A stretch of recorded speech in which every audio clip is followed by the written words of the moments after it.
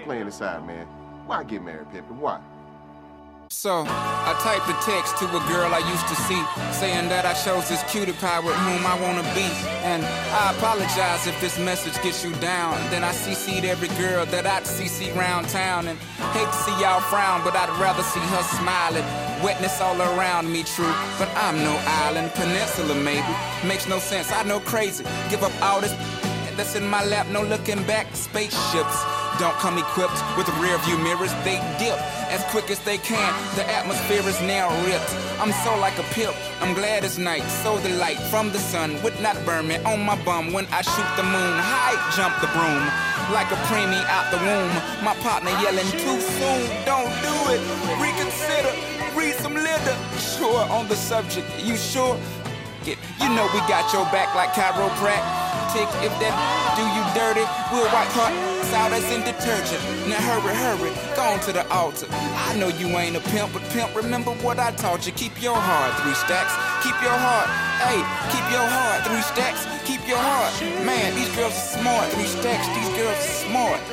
Play your part, play your part. So we're gonna talk about the Ravens hiring Todd Monken to be their offensive coordinator. Coming from Georgia, back-to-back natties down there with Stetson Bennett at QB, the mailman. He was a guy who not that many weeks ago now, might have been 2, maybe 3 weeks ago, we did that show with Cole. We were kind of talking about the different OC candidates. And, obviously we talked about Monken among the other guys who were in the running there. And I think he coerced me into picking Monken as the guy that I thought it would be. I think, Chris, you picked him too. No, you picked EB. Yeah, you picked EB. And I tried to ride your coattails and go EB too. But he pinned me down and made me go with Monken. and here he is. So, let's go around the horn. I start with you, Kerry, because I think you made a good point about maybe taking a look back at what we wanted to see in an OC candidate and what we think we will see now from Todd Monken. Yeah, definitely. First thing, I want to go with something kind of non-X's and O's with him and just doing research, once he got announced that he was the guy, just try to find whatever clips you can find. And the first thing that jumps off to me is this dude, it just seems like a really, really good communicator. And it feels like there's something that's important to him. It's important for him to build relationships with young men. It seems like something that he really values. Like he values the people parts of the job. So that's refreshing. He fully integrates them into his. I would say that he fully integrates, nice. Not half integrates. Not 3/4 integrates. No. Fully. Their involvement, they're fully involved right. and integrated. Yeah. Okay. You sure your sources are right on that, Kerry? I think so. I think I got quality sources. Cool. Not a situation where I hired an agent. So communication is clear. Got it. Sorry to interrupt. Yeah, we got loose lips. Out there. But yeah, with Monken, I think that's something that jumped out to me right away is that communication skills, and I think that's going to help a lot. I think he's a guy that with Lamar, I think he's going to meet Lamar where he is a lot more than Lamar will have to meet him where he is. Just from what I gather from the way he approaches things, he's going to get on Lamar's level as far as being a young quarterback, being a young person in general. So I really think he's going to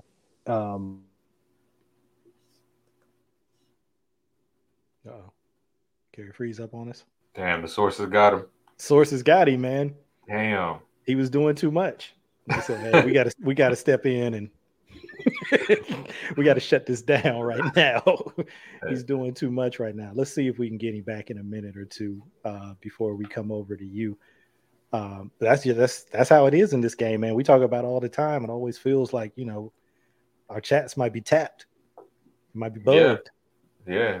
I mean, I had that happen with Coach Evans the other night. where he was talking about Jalen Hyatt, and then I hear it on a podcast today, and I'm like, wait a second. See what I'm saying? All right, we'll bring Kerry back in. Oh, here, let me take this one out. Here we go. You're All back. right, You're man. back. The sources got you. No We more were just leaks. saying. Yeah, no more leaks, man. I can't let no more info. They get out listening, there. man. They listening. Yeah, but yeah, that's the main thing was, from a non-X's and O's sense is that communication. I think is going to serve everybody in the building well when you got a guy like that. And then just kind of going back to revisit some of the things I was looking for in an OC candidate. And, first thing was marrying up to running the pass. I think that's a check, from the film study that we've watched, that zone running game, mixing it with that boot action, using motion to kind of manipulate things. And sometimes it's a run, sometimes it's a pass. I think all those things are going to blend well. Another thing I wanted to see was the candidate that will maximize Isaiah Likely. That's another check. You see it clearly, on that Georgia tape, how he moves the tight end around. And it's not just, a traditional sense of using a tight end. Those guys are getting jet sweeps. They're getting moved all around the formation. They're starting off in line and then moving outside. It's just a lot of tricks in his bag as far as the tight end goes. And then another thing with the offense, I wanted to be something where we didn't have to deal with some kind of identity crisis. I think that's another check. I don't think we have to deal with identity crisis here. I think this is going to be a situation where there's still going to be a physical downhill running team, but now you have the marrying of the running the pass, and you have the potential to have an efficient and versatile passing game to complement the running game. So, everything as far as what I was looking for, I think he checks all those boxes. When we did the show with Cole, Zach Robinson was a guy that I liked a lot. He was kind of like my personal lean, but Monken was right there for me. And then listening to you guys and thinking about it more within that show, my mind shifted, and Monken became the guy that I kind of zoned in on, and it happened to come true. So I think it was a really quality hire for the Ravens. All right, Chris, I'm gonna come to you now. One, just how you felt when you heard the announcement that Monken was the guy, and then two, sort of what Kerry just touched on. How do you think he'll line up with the things that you wanted to see? So at first I was a little bit I don't think discouraged is the right word, but I was holding out hope for EB. I'll say that. So, but I always thought if it wasn't going to be EB, if it wasn't going to be Brian Johnson, then I felt like Monken was the guy. And I think, you guys really hit the nail on the head when we did that episode with Cole, where you guys laid out, how multiple he is and just how he's been able to adapt wherever he is. It's not, I'm bringing my offense to where I'm going. It's, I'm adapting to the personnel that I have wherever I'm going. And that's the most encouraging part about this, is someone who is able to adapt and be able to pivot from, oh yeah, I have, one of the best wide receivers in the league, to, the college game where I don't have a bona fide number one wide receiver. I don't have a Marvin Harrison Jr., but I have, possibly one of the best tight ends to come out, in the last decade in Brock Bowers. So I'm going to feature him and also feature my 6'7" tight end as well. And for him to be able to pivot to those extremes and not have to be married, and I need to have, this dominant X receiver, I need to have, this dominant run game. It's comforting to see somebody who's able to be so flexible and just be able to work with what they have. It's like grandma's cooking. Grandma, she didn't have, the big old pantry, the big fancy pantry, but she has some ingredients, so she'll be able to throw up something you knew it was going to taste good. Mm-hmm. And that's what it feels like with Monken. Like, hey, maybe it might, the pantry might not be full, but he'll be able to throw something together. And with the Ravens, I think if you ask, most reasonable fans, they would say that with Lamar, with J.K., with Gus, Bateman, Andrews, that's some good ingredients to make some good cooking. And we know that they're just going to add on and try to attack this wide receiver position, because we've seen what they've done when they've been deficient at certain positions. We saw it with the linebacker position. We saw when they tried to attack the wide receiver position in 2019. And I think we'll see them take another swing at it again at that same wide receiver position. So I think, and then when you factor in the O-line as well, that, pretty much the whole O-line other than left guard is going to be intact this upcoming season. That's huge as well, too. So I think he's going to be able to do some special things with this offense, especially, if Lamar is there, and obviously. But I think it was a good hire. It was a very good hire in that sense. Yeah, I was pleased with it. Like you, I would say I don't want to say disappointed that it wasn't EB. My disappointment with him is that he's not a head coach, and so that's not going away. I'm going to continually be disappointed at that, and the fact that he's only being considered for lateral jobs, and sometimes not even that. But that's a whole separate conversation. With Todd Monken, you guys hit on so many things, and there's so many different ways to take it. But I remember one of the things that I was hoping to see in whoever they picked, and this kind of goes a little bit to what Kerry was saying, was somebody who was the best teacher they could find and who could develop the best relationships, particularly with Lamar. And when Kerry talked about the kind of communicator that, all the reports and accounts from coaches and players about Todd Monken say that he is, and the fact that he cares about players and developing relationships about players, to me, that's like the foundation of being a good teacher, right? Can you communicate, and do you care about your students, right? Or in this case, your players. I think if you have those things foundationally, you have the opportunity to be a good teacher.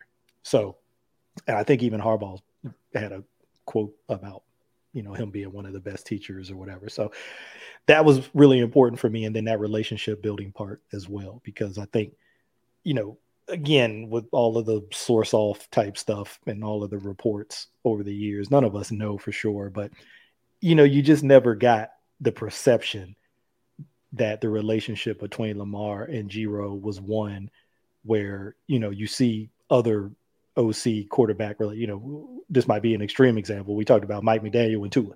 You looked at that kind of relationship where the OC / head coach has total belief and total confidence in you and what that can do for the player. And I'm not saying Roman didn't have total confidence, or I'm not saying any of that. I'm just saying outwardly, we didn't have to guess at that with McDaniel and Tua, right? It was it was obvious. He said it with his own words, and so that part was really important to me too. So hopefully that's something that we continue to see. In terms of the X's and O's part, one of the biggest things for me that jumped out, because Monken has an air raid background, he's a guy who wants to attack down the field, right? He has a vertical passing game. And I think that lines up really well with the kind of thrower Lamar is. Lamar throws a really nice intermediate ball. I mean, sometimes the deep ball accuracy can be a little spotty, but he's got plenty of arm. Arm strength's not the question in terms of throwing the deep ball. But those intermediate balls, those balls that you got to drive, say 15 to 25 yard down the field, he can rip those all day long. And just having routes that are more vertical, that attack further down the field, that create more space vertically and horizontally, I think are a good thing when you have the kind of running game that the Ravens have had in the past. And, you know, that's probably going to look a little bit different. You might not see as much gap scheme stuff with pullers as we've seen under Giro, although he did some, you know, Monken did some of that at Georgia. So I'm not saying you won't see any of it, but I think you'll probably see a little bit more zone-based stuff, which is kind of exciting in its own right, too, because you think about some of the guys they have in the offensive line.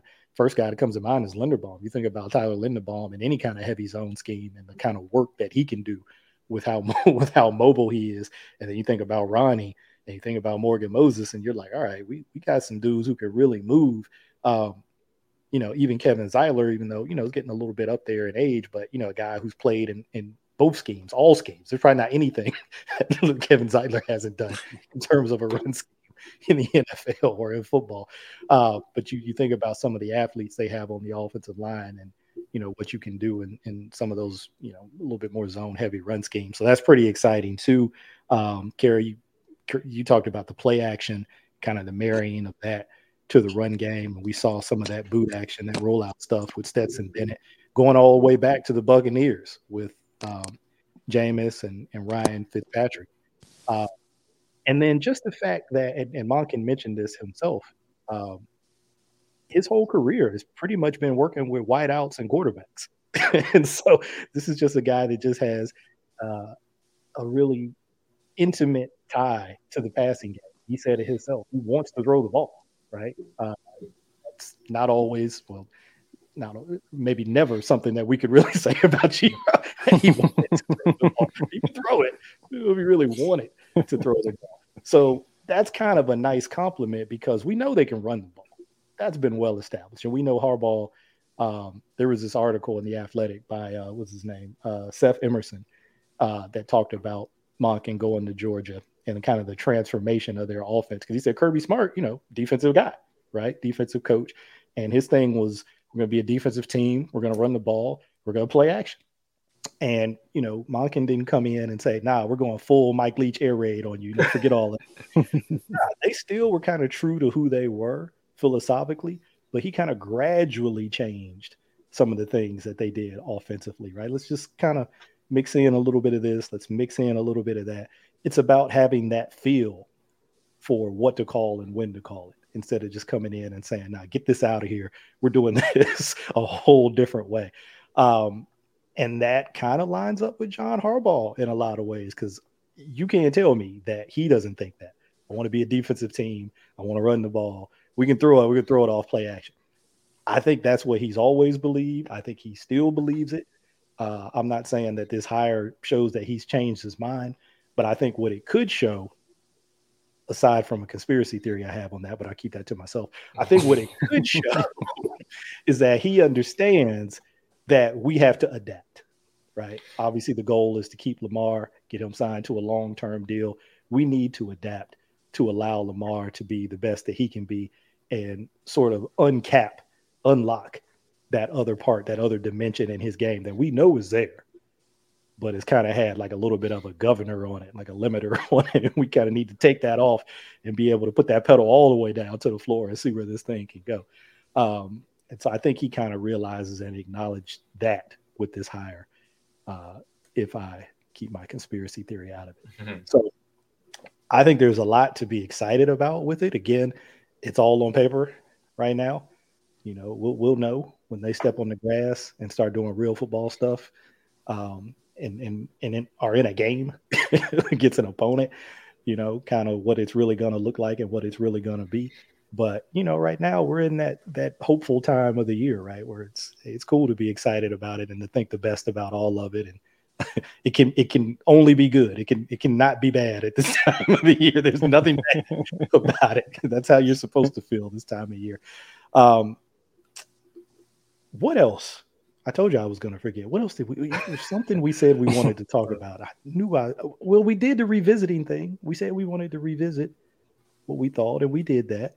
Was there something else? Or was that it? What was what was something that we wanted from the hire? For me, what I wanted was somebody who was going to be able to be multiple, okay, and force defenses to cover every blade of grass on the field. And I think with a guy like Monken, you get somebody who does that, who will, it's not going to be, a whole bunch of condensed stuff. He's going to spread some teams out. He's going to attack you vertically. He's going to attack you, horizontally. Shoot, he's shown a bunch that he'll be able to, he'll scheme up some things for swing passes to the running backs. Yeah, we looked at that play just the other day. That little play, that tunnel screen of Kenny McIntosh. It doesn't get any simpler. Motion him out, throw it to him, block for him, touchdown. It doesn't get any simpler than that. And we were saying, hey, sometimes the most sophisticated offense is the simplest thing. Who's your playmakers? Let's find a way to get them the ball in space and let it go. And I was watching the Falcons game, the first game that he coached, that he called plays for the Buccaneers, and he kept going right to Doug Martin. The Falcons were not covering it, and he was just throwing little swing passes to him. And hey, if you can't stop it, then I'm just gonna keep doing it. And he did that. And I forgot how bad those Bucs offensive lines were. They were terrible. Like, they were trying to run the ball and they couldn't. And what he was doing to just kind of,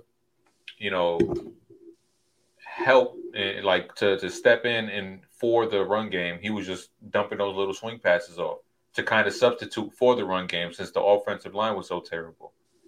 And, I like that. Hey, if this isn't working, we can go to this to substitute for it, to kind of act as the run game. Whereas you'll see other offensive minds just, all right, it's going to work. We're going to break one. Or they'll just go completely off the rails and like, all right, we got to start throwing it all over the place. We got to throw it downfield. We got to do this. We got to do that. And he just took it simple. Like, all right, let's try the little dump off. And if it works, we keep going to the well. And I like that.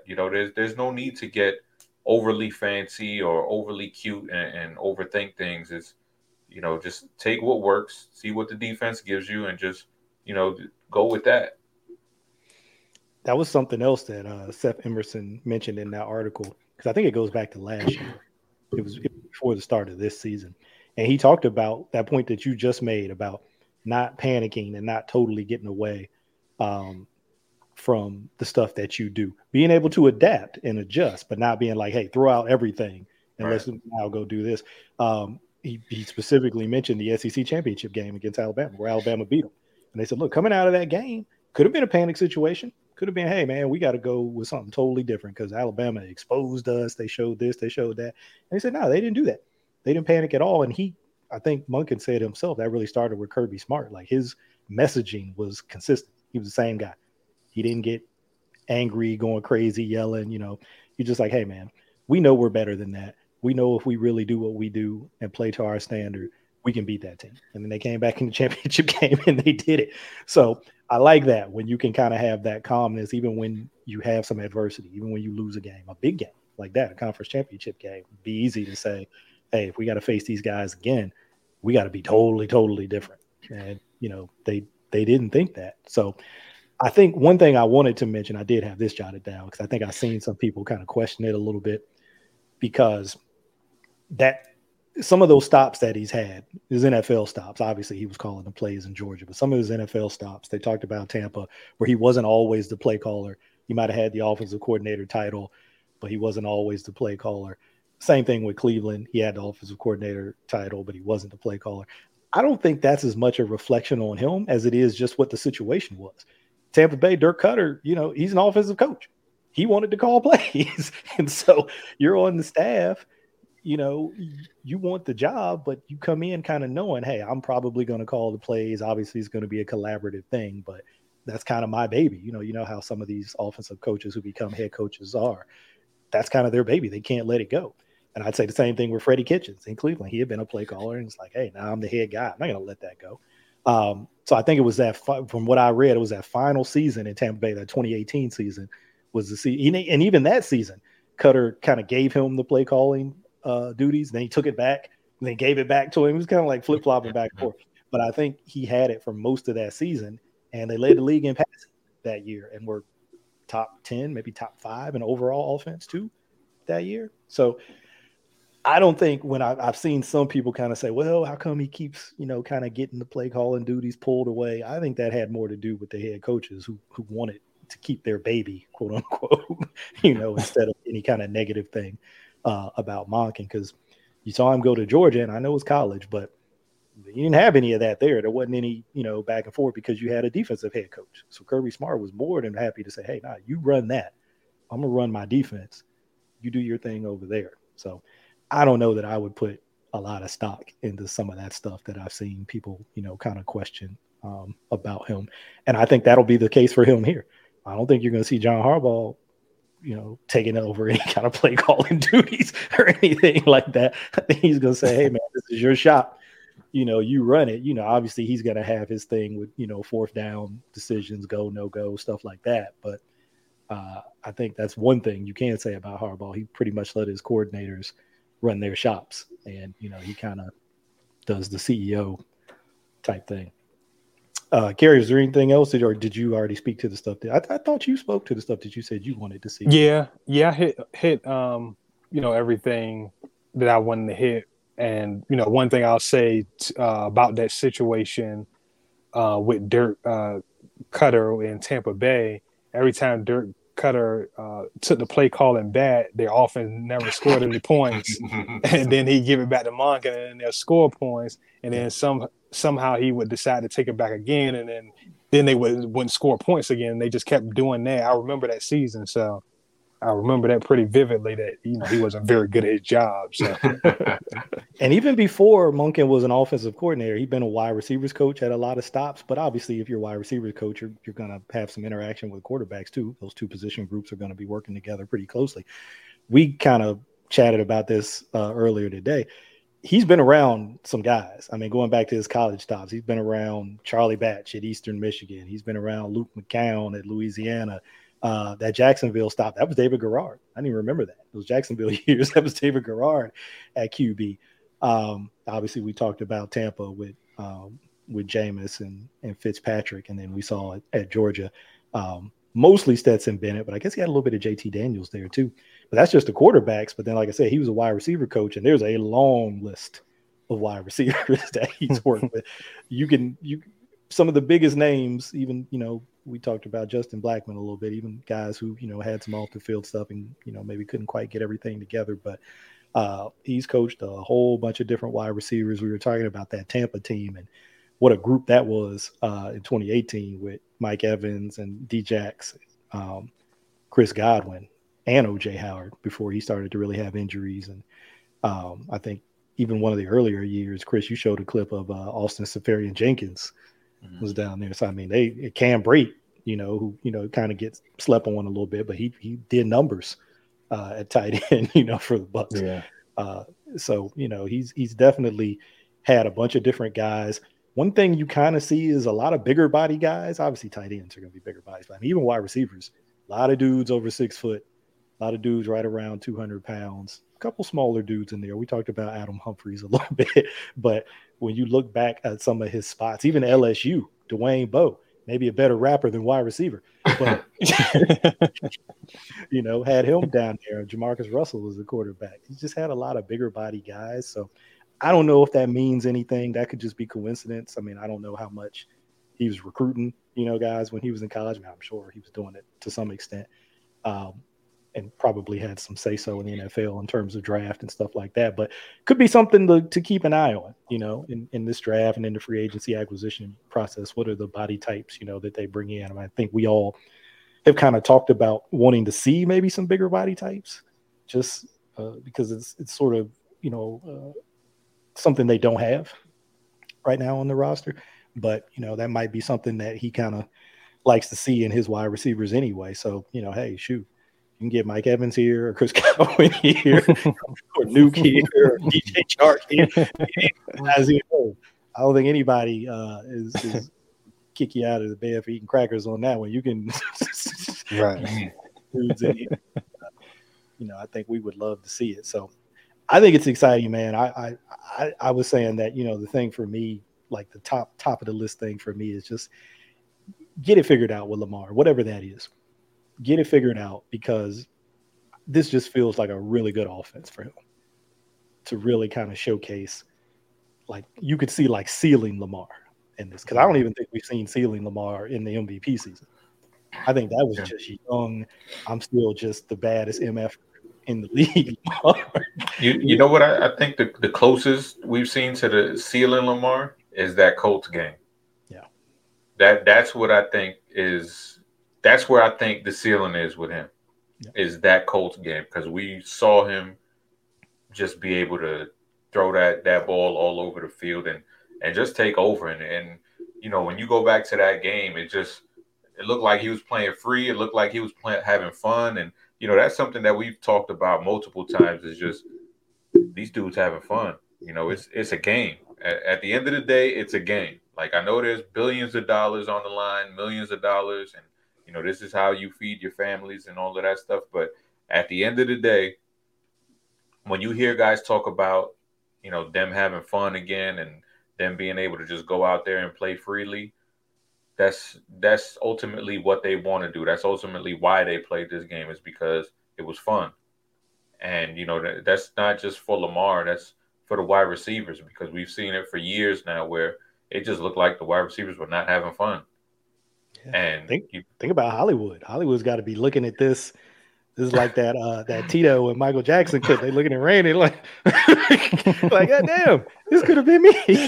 I could have been playing in this offense, which has probably got a lot of the same principles that Cliff had in his, but I could be playing with my boy, you know. Instead, I'm out here with, you know, my cousin who ain't trying to do right.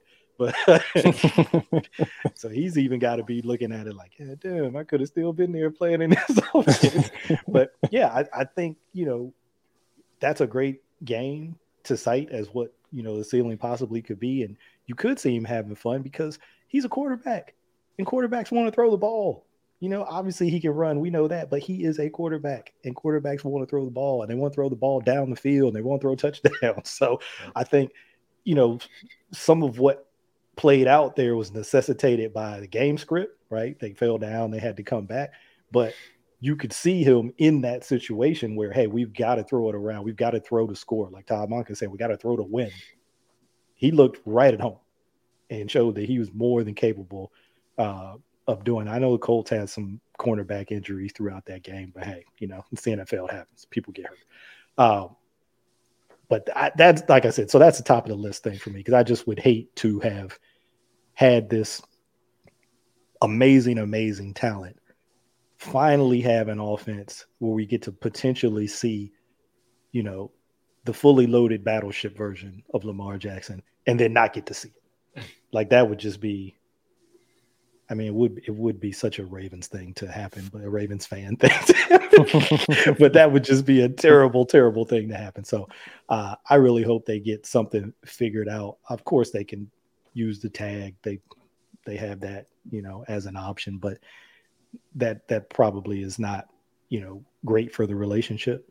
So I would love for them to get, you know, a long-term deal too, where both people feel like, hey, we kind of got some of what we wanted. Maybe neither side gets everything that they want, but both sides feels like they got, you know, something that they wanted, as opposed to somebody where it's more one-sided, right? Where they feel like, man, I got no control over this. It's making me, you know, look, not trying to play the violin. They're making me take $45 million. I get it. This is a lot of money. It's the worst things in the world for sure. But you just want that relationship to be amicable, right? They ain't got to be buddy, but you know, you want it to be a good professional relationship and not one where there's like resentment there, you know, because that just spills over, you know, and that it's hard to keep that from entering your play and entering the locker room, and just bad vibes. Negative vibe, like Bateman said, we don't want no negative vibes. No negative vibes. Good vibes. No negative vibes. Yeah. So, hey, I think we're all excited about it. I think that's the takeaway here. I think, you know, you can hear that we're all kind of looking forward to it. And anything else we want to say about Monken before we get up out of here? Hey, one thing I will say, next year, in situations where they move the pocket, it might actually work this time. There's a lot of things that might actually work that didn't work in the past. Screens, moving the pocket. There's all, maybe even a QB sneak. Who knows? All kinds of things that could look better than they have in the past. Yeah, it's kind of got me excited for some prospects too, where under the last OC, I would get excited about certain wide receivers, and I'd be like, yeah, but it's just not gonna work. Yeah, he's not gonna work.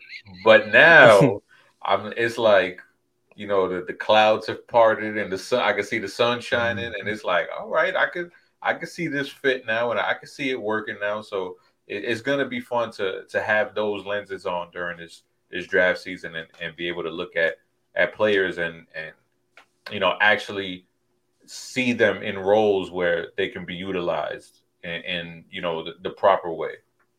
Yeah, you can see all the possibilities. You don't have to limit anything. There's no buts. Yeah. There's no looking at Jalen Hyatt and saying, yeah, but they're not going to know how to use him. No, looking at Quentin Jefferson and saying, nah, they're not going to be able to set him up for. Bring these dudes in here. Can we use a dude who can run? Absolutely. Can we use a big dude who can run like a Mike Evans body type? Not saying he's that player. Mike Evans body type. Yeah, absolutely. We can use that guy. So, again, like it's Jalen Hyatt, D-Jax. Absolutely, we can use that guy. Could you see Bateman as the Chris Godwin role in this offense? Absolutely, we could use that guy. So, I think it's all on the table. No, wait. I don't want you to stop there. Who's the Humphreys, Mike? Oh, James Prochet. It's got to be James Prochet, right? Little quick slot dude, different color, but same effect. Same effect. That's what I do when I look at these old offenses, whether it's him at Georgia. The Georgia one is easy, right? Because of the tight ends. Everybody looks at that and just, okay, you see Bowers, Washington. I forget the third dude's name. Arik something. Yeah. And it's easy, right? Andrews likely cold, right? This doesn't take a whole lot of creativity to see that. But when you look back at some of those Bucs offenses, that's what you can kind of do. You can say, all right, I don't really have the Mike Evans body type. Bateman and Godwin might be a little bulkier than Bateman, but kind of the way they used him is kind of the Z, moving him around. You can kind of see that. The D-Jax with a guy like Jalen Hyatt, or even, he's on the team now. Devin Duvernay. Fast dude, maybe a little more rocked up, not speed. His speed looks different than Jalen Hyatt's. Jalen Hyatt. I can't get his name out. Jalen Hyatt's speed. I know Duvernay ran fast. I forget what he ran at the combine. It was 4.4s, I think.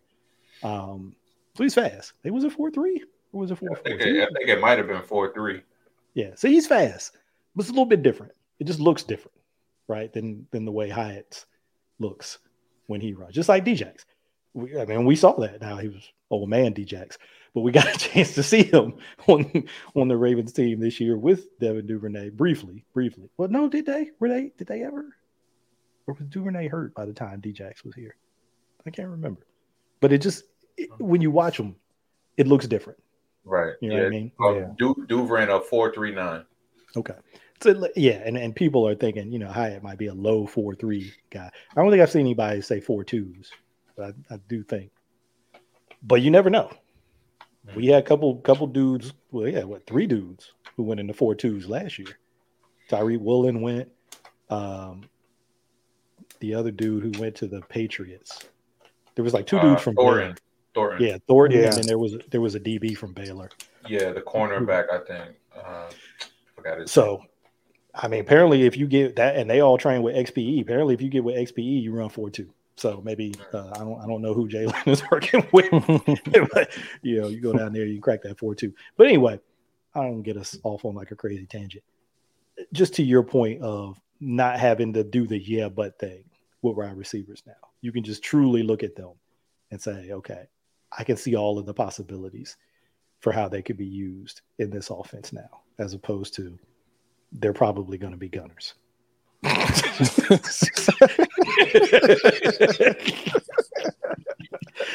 don't think anybody's looking at those guys and thinking they're going to be gunners now. It's got to look, as happy as we are, think about that wide receiver room. Those dudes got to be like, oh my God. Like, some of them are probably thinking, I wish it wasn't in, like the NCAA, but no, maybe you do wish it's in a contract year because you get a chance to do some numbers. So he could be really good for, I think Duvernay's in a contract year, right? This is last year. I believe so. Because I think him and Pro came in together. So I think they're going into their last years. Tylen's got that was the COVID year. Yeah, Tylen's so 2020. He's got some time left. But hey, I've been digging the Tylen thing because I'm like, hey, got the Oklahoma State thing, right? Monken was there. Now they didn't cross over, but Mike Gundy, he was an OC under Mike Gundy. So all of the same principles are there. You know what I'm saying? So this could be a good. Tylen could be like, look, I know all these plays. I already know these plays. So this could be a good thing for him. I'm gonna keep my thoughts to myself. I know. Hey, people gonna say you're drinking the Kool-Aid. That's fine. Like I said, this is the time of year to drink the Kool-Aid. No, because with Tylen it's personal. Yeah.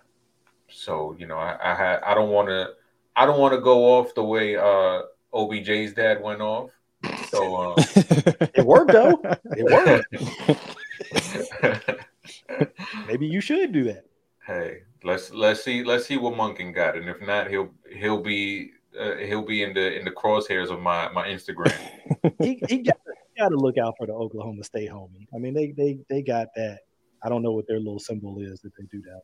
They got to have that in common. They both from Oklahoma State fam.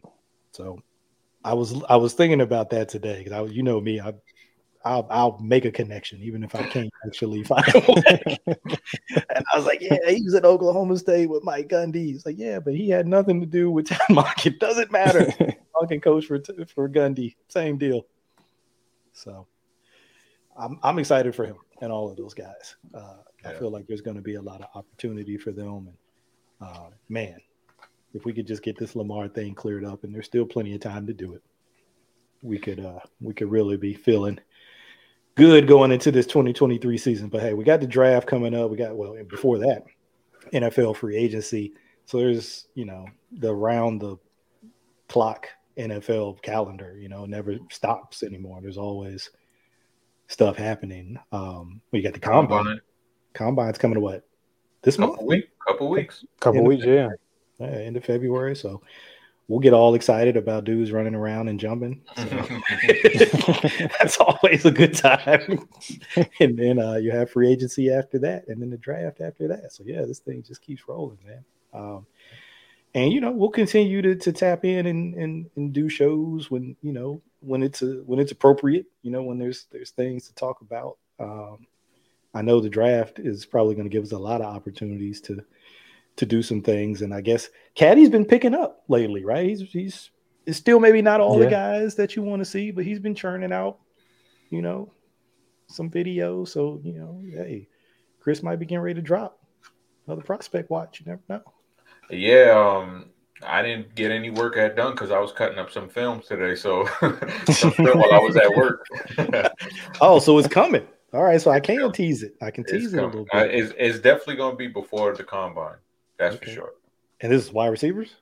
Wide receivers. I think I'm settled in on the top 5, maybe 6. Okay. Oh, yeah. I can't wait to see this. I think I'm settled in. I'm finally settled in. There's times where I wake up and I'm like, nah, I shouldn't have him at number 1. It changes. I know the field. You've heard me all along about DBs. I mean, early on, you would have thought that Kylie Ringo was like God, could do no wrong. Then it was Riley Moss, and then it was Emmanuel Forbes, and then it was Joey Porter, then Christian Gonzalez. So it's like every time I watch another guy, I was like, no, this is the best guy. I know I said that other guy was the best guy. No, forget that. This guy is now the best guy. But hey, I say it every year. It's a living, breathing organism. It's not just this is it. Like, no, we're constantly getting information.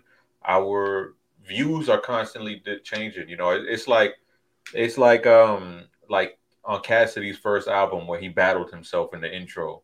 It was Cassidy the hustler versus Cassidy the problem. And you kind of got to do that to yourself. Like, all right, I like Jalen Hyatt, but this, these are also the negatives of Jalen Hyatt, and you kind of got to battle yourself. And then once, you kind of cross-pollinate with other people who you trust and you value their opinions, it's like, oh yeah, but he could have this kind of usage. Like I said, I tweeted about Coach Evans this morning where he was talking about Christian Watson's usage and how you can use Jalen Hyatt in the same way. And I didn't even think of it like that. And it's like, oh yeah, the light bulb goes off because you have that conversation with somebody else. So it's not like, oh, these are my rank. I watched film. These are my rankings in December, and this is how it's going to be. No, it's always moving and evolving. Yeah, because so much of it is about fit, which you don't know. You can look at some of the traits and say, okay, well, if they go to this situation and there's ABC, then I can see an opportunity for them to have success in year one or maybe year two, whatever it is. And then it's also just the way that people want to see things, because I like the way that Coach Evans framed that. But then there's people who say, but that Tennessee offense, I think it was Bucky Brooks who was talking about, I've seen that offense before. Looks like Baylor, looks like Art Briles, looks like Corey Coleman. Maybe that's who he is. So it all depends on how you want to see it, So I think you're right. You are battling yourself and you're trying to see it in terms of strengths and weaknesses. You certainly don't want to be one-sided with it. Right. You want to be balanced, but it is tough because there's some of those narratives that can really get stuck. It's like what I was telling you guys with the Todd Monken stuff. I didn't want to read any of that stuff. I didn't want to look at any of the other videos until I watched it for myself, because it's like Inception. Once that idea gets in there, you start thinking it's yours. It's not yours. It came from somewhere else, but now it's stuck in your head and it clouds. It's almost like you're looking to confirm it now, right? Because somebody has told you, oh yeah, he plays in that Baylor style offense. They got those wide splits. Those guys never get touched off the line. Everything is easy. Those guys are bums though. Go look back at any wide receiver that came out of Big 12. Garbage. None of them's ever been any good. You know what I'm saying? So now you're watching it. Like if you've heard all of that or you've read that stuff and now you start watching and you're like, oh yeah, see, there it is. Look at those splits. Oh, look, nobody's touching him. Well, look how easy that is. Yeah, you're right. He's just like those other guys. So that's the hardest thing for me, is trying to keep bias. You can't keep it out. Yeah. But try to get some of it out. Yeah. Yeah. That's what it boils down to, is like the quicker you can identify where your bias is, the better. Like I'm looking at receivers and I'm looking at, trying to recognize my biases and causing me to artificially want to be into other people. Like I won't say the name of the receiver because I'm not going to put him out there like that.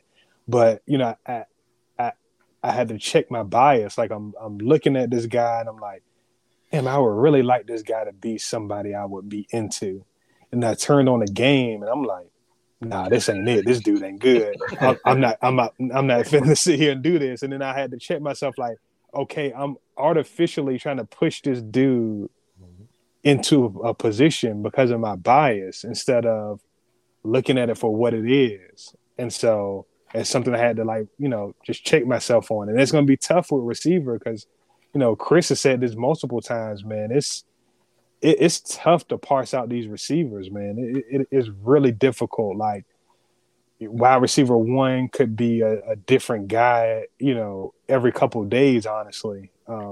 But, if you can try to get your bias out of it and look at what they can do as opposed to what they can't do, and then see how that fits into a system. I think that's when you're going to really get your answer. I wish I could bottle it so that I could use it every time, because I very rarely can do it. Sometimes I can do it, and then I'm like, man, if I could just do that with every prospect. Like, I could do it with Rashee Rice. I did it with Rashee Rice because I heard all of the stuff. I saw all of the clips, and then I watched him, and I was just like, nah, I don't see it. That's why, like, even when I did my little quick top 10, I left a bunch of names out anyway. But I had intentionally not had, because I was like, I just don't see it the way that everybody else sees it. Number one, I knew he wasn't that tall. I could just look at him and tell he wasn't that tall. So there's no way that dude is 6'3". And it wasn't just looking at it. Let me be honest. When I watched the game from last year against Houston and saw him next to Pepe, I was like, there's no way this dude is 6'3". It's not possible. Because I know how tall Pepe is now. Like, I got his official measurement. And I was like, he's only a little bit above, Pepe in terms of like where his head was. It's like where I saw this picture recently. I think they were at an award, some kind of banquet of Tony Dungy and Bryce Young. I was like, that dude is 5'9". Now, I think a lot of people already know that about him. And I'm like, he's definitely 5', because Tony's listed as 6 foot. I think Bryce Young is several inches below Tony Dungy. But anyway, I just with Rice, I was like, all right, so the height thing, that's whatever. It's not like height's everything. But then just watching him, I was just like, he doesn't really separate. I was like, when you watch his film, they create the separation for him in that offense. He doesn't really do it a lot on his own. But when he has to win the ball, he's a ball winner. He can do that now. If you get the body on him, most of the time he's going to be able to find a way to position himself, to out jump, to box you out, to be more physical. However he does it, he's going to find a way to win the ball. So that's kind of what I expected going into the Senior Bowl. I was like, I hope I see more separation. I don't expect to see a lot, but then I do expect to see him still be a ball winner. And I think he showed that. I think he showed in some of the one-on-ones. Yeah, he didn't separate a lot, but if it was an accurate ball, he still found a way to come down with it. And then particularly in the red zone, that's another thing. I was like, he'll be good down there, because when he can do what he does best in a tight, confined area, and it really is going to come down to, hey, it ain't about space here. It's about who wanted more. I think he's going to be fine in that situation. So it wasn't like I disliked him, but I just didn't see what some of the hype that I had read. I was like, I didn't really see that. He was getting first round buzz. Yeah, but I can't do that. I can't do that consistently. Like, did I go to Jalen Hyatt? I'm like, no. This is good. This is good. And I was back and forth because, like I said, you were asking, like, was he Sutton? And I'm like, well, it's somewhere in between this dude and in between this other dude. But then the more you watch it, you're just like, well, I don't know, but it looks like it's pretty damn good. It looks like, and I think I showed Slade at Big Play Receiver, friend of the show. I showed him a clip. I'll have to show you guys. It was I want to say it was in the Florida game. I think it was in the Florida game. And he didn't even get targeted. It was just a route. But it was the way that he separated at the top of the route. And granted, DB had outside leverage and he broke inside. So it ain't like he had to do a super lot. But he moved more at the top of the route than I thought he could. Right. I'm thinking he's very linear. It's going to be hard for him to change direction at the top of the route. And I saw that and I was like, okay, no, he set this dude up and then snapped it off. So I'm like, all right, that's enough. If you can do that, then I'm good. If you show me you can do that and you can do that consistently, then I'm good. Goes, posts, comebacks. That's it. I don't need you to do anything else. You ain't got to do a whole lot of option type routes. You ain't got to show me a whole lot of wiggle. Just show me that you can do that kind of thing consistently at the top of that route, so that, let's say somebody does sit on the post, they do sit on the go, they do sit on the comeback, but you still can find a way to create just enough of separation at the top, then I'm good. And I think that I'm still good with him. Am I good with him at number 12? That's a different story.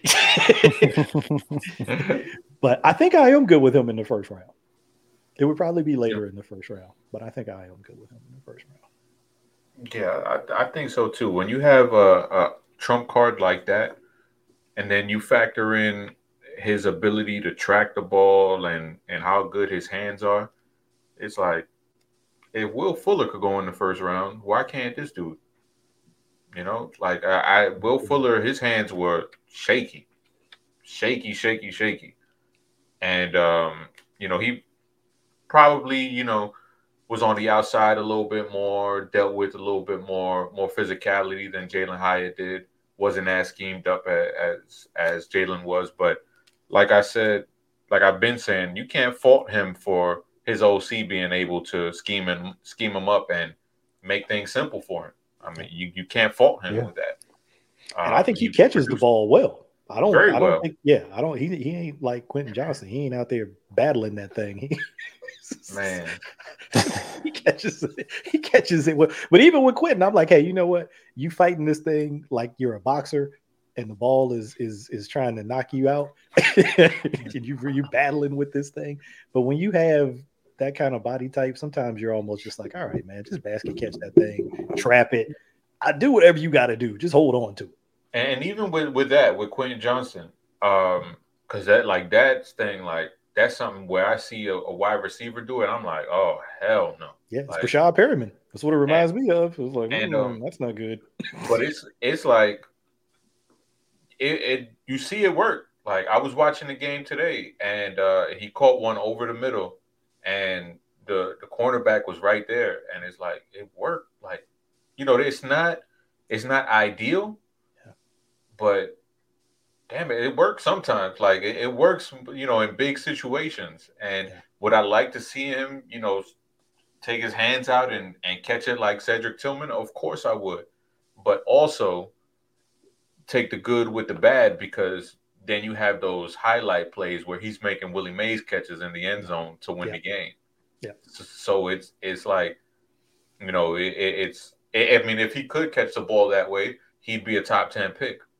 Absolutely. But when we're talking about 22, hey, I could live with that. Yeah. I could live with that when you look at the physical attributes and the playmaking ability that he has when the ball is in his hand. I'll take, him hugging on the football every time it comes his way. Yeah. I mean, I think it's like you said, you kind of evaluate everything, and that's a known. That's what you're going to get with him. There are going to be times where he drops the ball because he doesn't have consistent hand technique. That's part of the deal, right? We know we're going to get that. You saw a little bit of that with Bateman in Minnesota. You knew that there was going to be some drops occasionally with him. His stuff wasn't so much about technique. It was just concentration drops. And he still has them from time to time. But then he'll make spectacular catches. Where you're like, oh, my God, how did he catch that?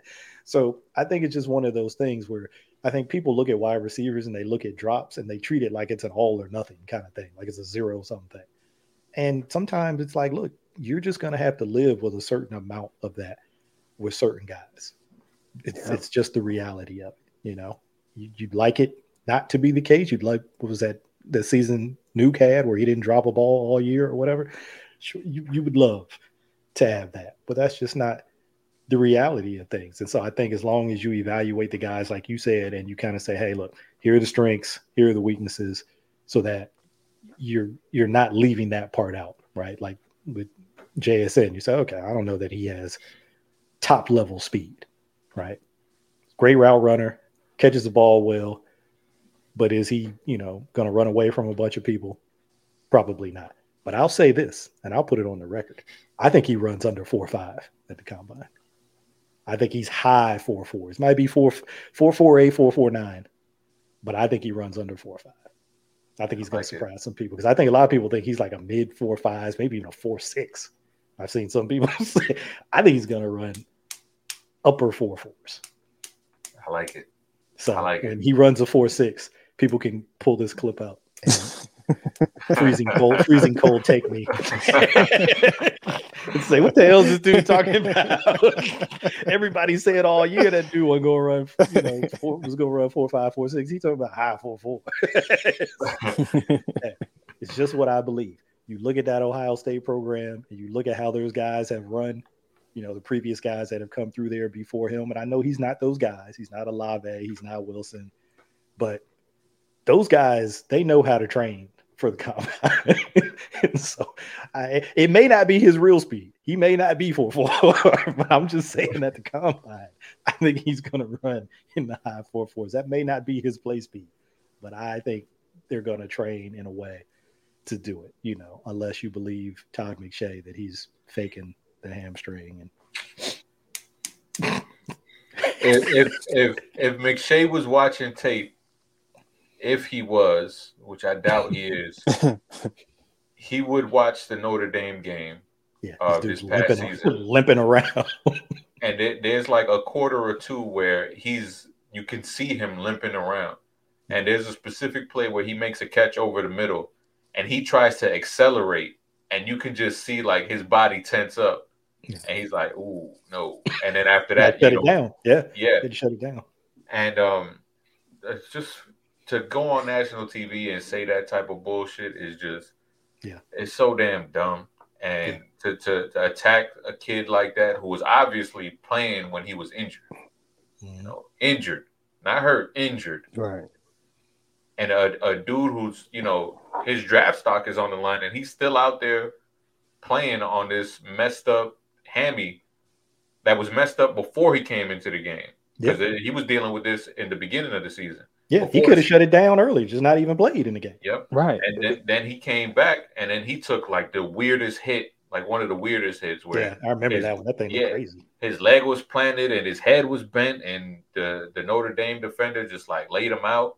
And it was an ugly hit, but that's what re-aggravated the injury. But he still played. Like, he still kept going even after that hit and after he re-aggravated the hammy. So for Todd McShay to do that, it just confirmed what I've always thought, is that he ain't shit. Yeah. Some of these guys, like, you have this platform, and on this case, I don't think he knows what the hell he's talking about. But you have these platforms, and maybe you have some sources. Like, I think about that Orlovsky dude with Justin Fields. Oh, I hear he's the last one in, the first one out. Maybe you even do have some sources, even though I think you probably don't. But let's say that you do. You have this platform. You don't have to say everything you know. You look at Dane. Dane knows a whole bunch of stuff, and he can say a whole lot of stuff, but he never says it. Yep, that's why he's the best, because he'll hear something, and you can see in his tone. Oh yeah, he'll even say there's some other reasons, but and he'll leave it at that. He'll leave it at that. But that's the difference between a professional and then these amateurs. That Orlovsky doesn't even like Reese's Buttercup, so that's all I need to know about him as a human being. Yeah, no, that guy. Hey, no seasoning on food. We got major problems. Okay, we got major problems. If that's representative of your opinion on anything, then we got major problems. But yeah, Dane, look, when the guy comes out, the stuff that he feels like he can say, he'll put it in the guy, and then some of the stuff that he feels like, nah, even that I can't put out there, he just never says it. But even before the guide comes out and whatever he puts in there, he don't talk about none of it. And the guide don't come out until what? Like right before the draft or after? I think it comes out like April. Maybe like beginning of April, I want to say. Yeah. And like I said, the stuff that he'll put in there, it never is anything that you probably couldn't find publicly. The stuff that he knows that's not public, he just doesn't say it. So I respect him more than anybody else in the game, really, because he's got the sources, he does the work, and he understands sort of how he can move the needle. You know what I mean? He's like in the draft world, he's like an Evan Silva in the fantasy world. Evan starts saying some stuff about players, people can either go up or it can go down based on what he says. And I think it's true with Dane too. Like, obviously not necessarily in the NFL community, but like public perception. Yeah, if he says something, it can move up or down. And I think all those guys who have that platform carry that responsibility. And some people use it wisely, and some people misuse it because they're just trying to, have a take and kind of get themselves out there a little bit more. So that, people can, there's another guy I'll mention. People can talk about him now because he's probably not what he used to be. He's certainly been surpassed. But what's the dude's name? Mel Kiper. Mel don't do that either, though. Mel don't talk negative about people. Now he'll have some crazy, in terms of like positional rankings or where he thinks players are going to go. But he don't necessarily put negative shit out there about players. So I do at least respect. And plus, he's the OG. I mean, he was doing this before anybody else was doing it in the public space when like nobody cared except for like individual people. And, it's an industry now. So I always give him a little bit of credit for being the OG. He's kind of out there now, but he's still getting credit for being the OG. You gotta give credit where credit is due. Him and that Count Chocula hair he got. Yeah, that's never changed, surprisingly, shockingly. All right, that's probably a good spot to shut this thing down. As always, hey, like, subscribe, tell a friend to tell a friend, share it everywhere. Check out Carey's Dynasty content on the Deep Cover Twitter account or either in any of our feeds. Because like I said, I'm sure we've all retweeted it. Chris, has teased the wide receiver prospect watch coming soon. that's going to be definitely something to check out. And we'll have this out probably tomorrow. Like I said, recording Thursday. So probably put it out Friday. And you'll get a 2-parter. Yes, You'll get two for the price of one, man. And that's how we do. We might not be here for a long time, but we're here for a good time. So not be the most regular. They don't record. Hey, don't worry about that. It's gonna be a good time when we do them. Right. That's the thing that you keep in mind. You're gonna have fun. You're gonna enjoy it, and we always have fun and enjoy talking with each other. So, hey, y'all be good. We're gonna get up out of here. Until next time. Better choose the right one or pick the kiddies up.